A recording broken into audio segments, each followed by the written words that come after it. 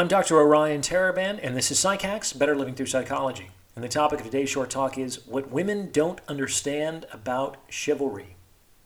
In the dating market, there are still women in today's day and age who lament the disappearance of chivalry. And when I encounter this, I always find it somewhat perplexing. Like, I can understand how women might miss some of the benefits and social niceties they used to enjoy under chivalry, having the door held open for them, say, or having everything paid for them. Old school gentlemanly stuff that has all but disappeared from today's culture. I can understand why women would miss those things. They're nice. But there's a real problem with lamenting the decline of chivalry that speaks to something women don't quite understand about that institution. And before I explain what that is, be sure to like this episode and subscribe to this channel. It takes less than a second, costs you nothing, and it's a way of showing some old school manners. So do the thing. Oh, and check me out on YouTube, as I tend to post there more frequently.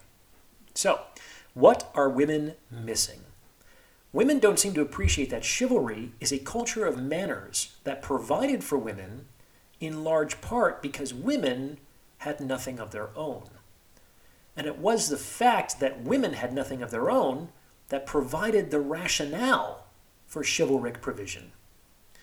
Like in my examples from a few moments ago, men opening doors for women was only a meaningful gesture because doors were closed to women, both literally and figuratively.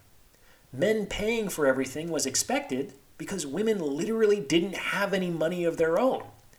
The dark side of chivalry is that it more or less requires that women be restricted and impoverished, otherwise it's completely ridiculous.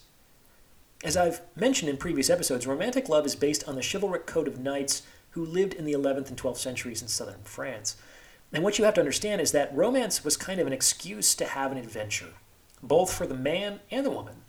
The man got to put on his shining armor and go questing in the name of his lady fair.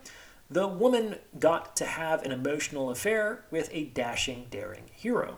I say emotional affair because typically the object of the chivalric knight's affection was actually married to another man. Life was probably pretty boring in the 12th centuries, and romance helped to spice things up a bit. However, a kind of necessary component of the heroism that permeates the romantic lifestyle is the inability of anyone but the hero to accomplish the task. And this means that others must pretend to be, or must actually be, incompetent or insufficient in order for the hero to play his part. To rescue the damsel in distress, the damsel must first be locked away. That's what creates the necessity of chivalric action, the unfreedom of women. If the damsel in question held the key to her cage the whole time, not only would the whole chivalric effort be a farce, but it would be almost psychotically manipulative to boot. In short, what women don't understand about chivalry is that chivalry only makes sense in the general context of women's impoverishment, restriction, and incompetence, as these things provide the necessary rationale for men's provision, liberation, and heroism. And as much as I love heroism, I think it's generally better for everyone that women not be impoverished, restricted, or incompetent. This is why I'm befuddled when I hear women saying that they miss chivalry.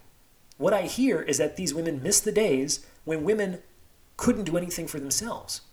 And it was not being able to do anything for themselves that created the meaningful rationale for men's chivalric action. Women's restriction is the necessary precondition for the romantic adventure in men. Women's liberation destroys that same precondition. You can have one or the other, but not both. Something to keep in mind. What do you think? Do you have any examples from your own life that you'd like to share? Let me know in the comments below, and thank you for listening.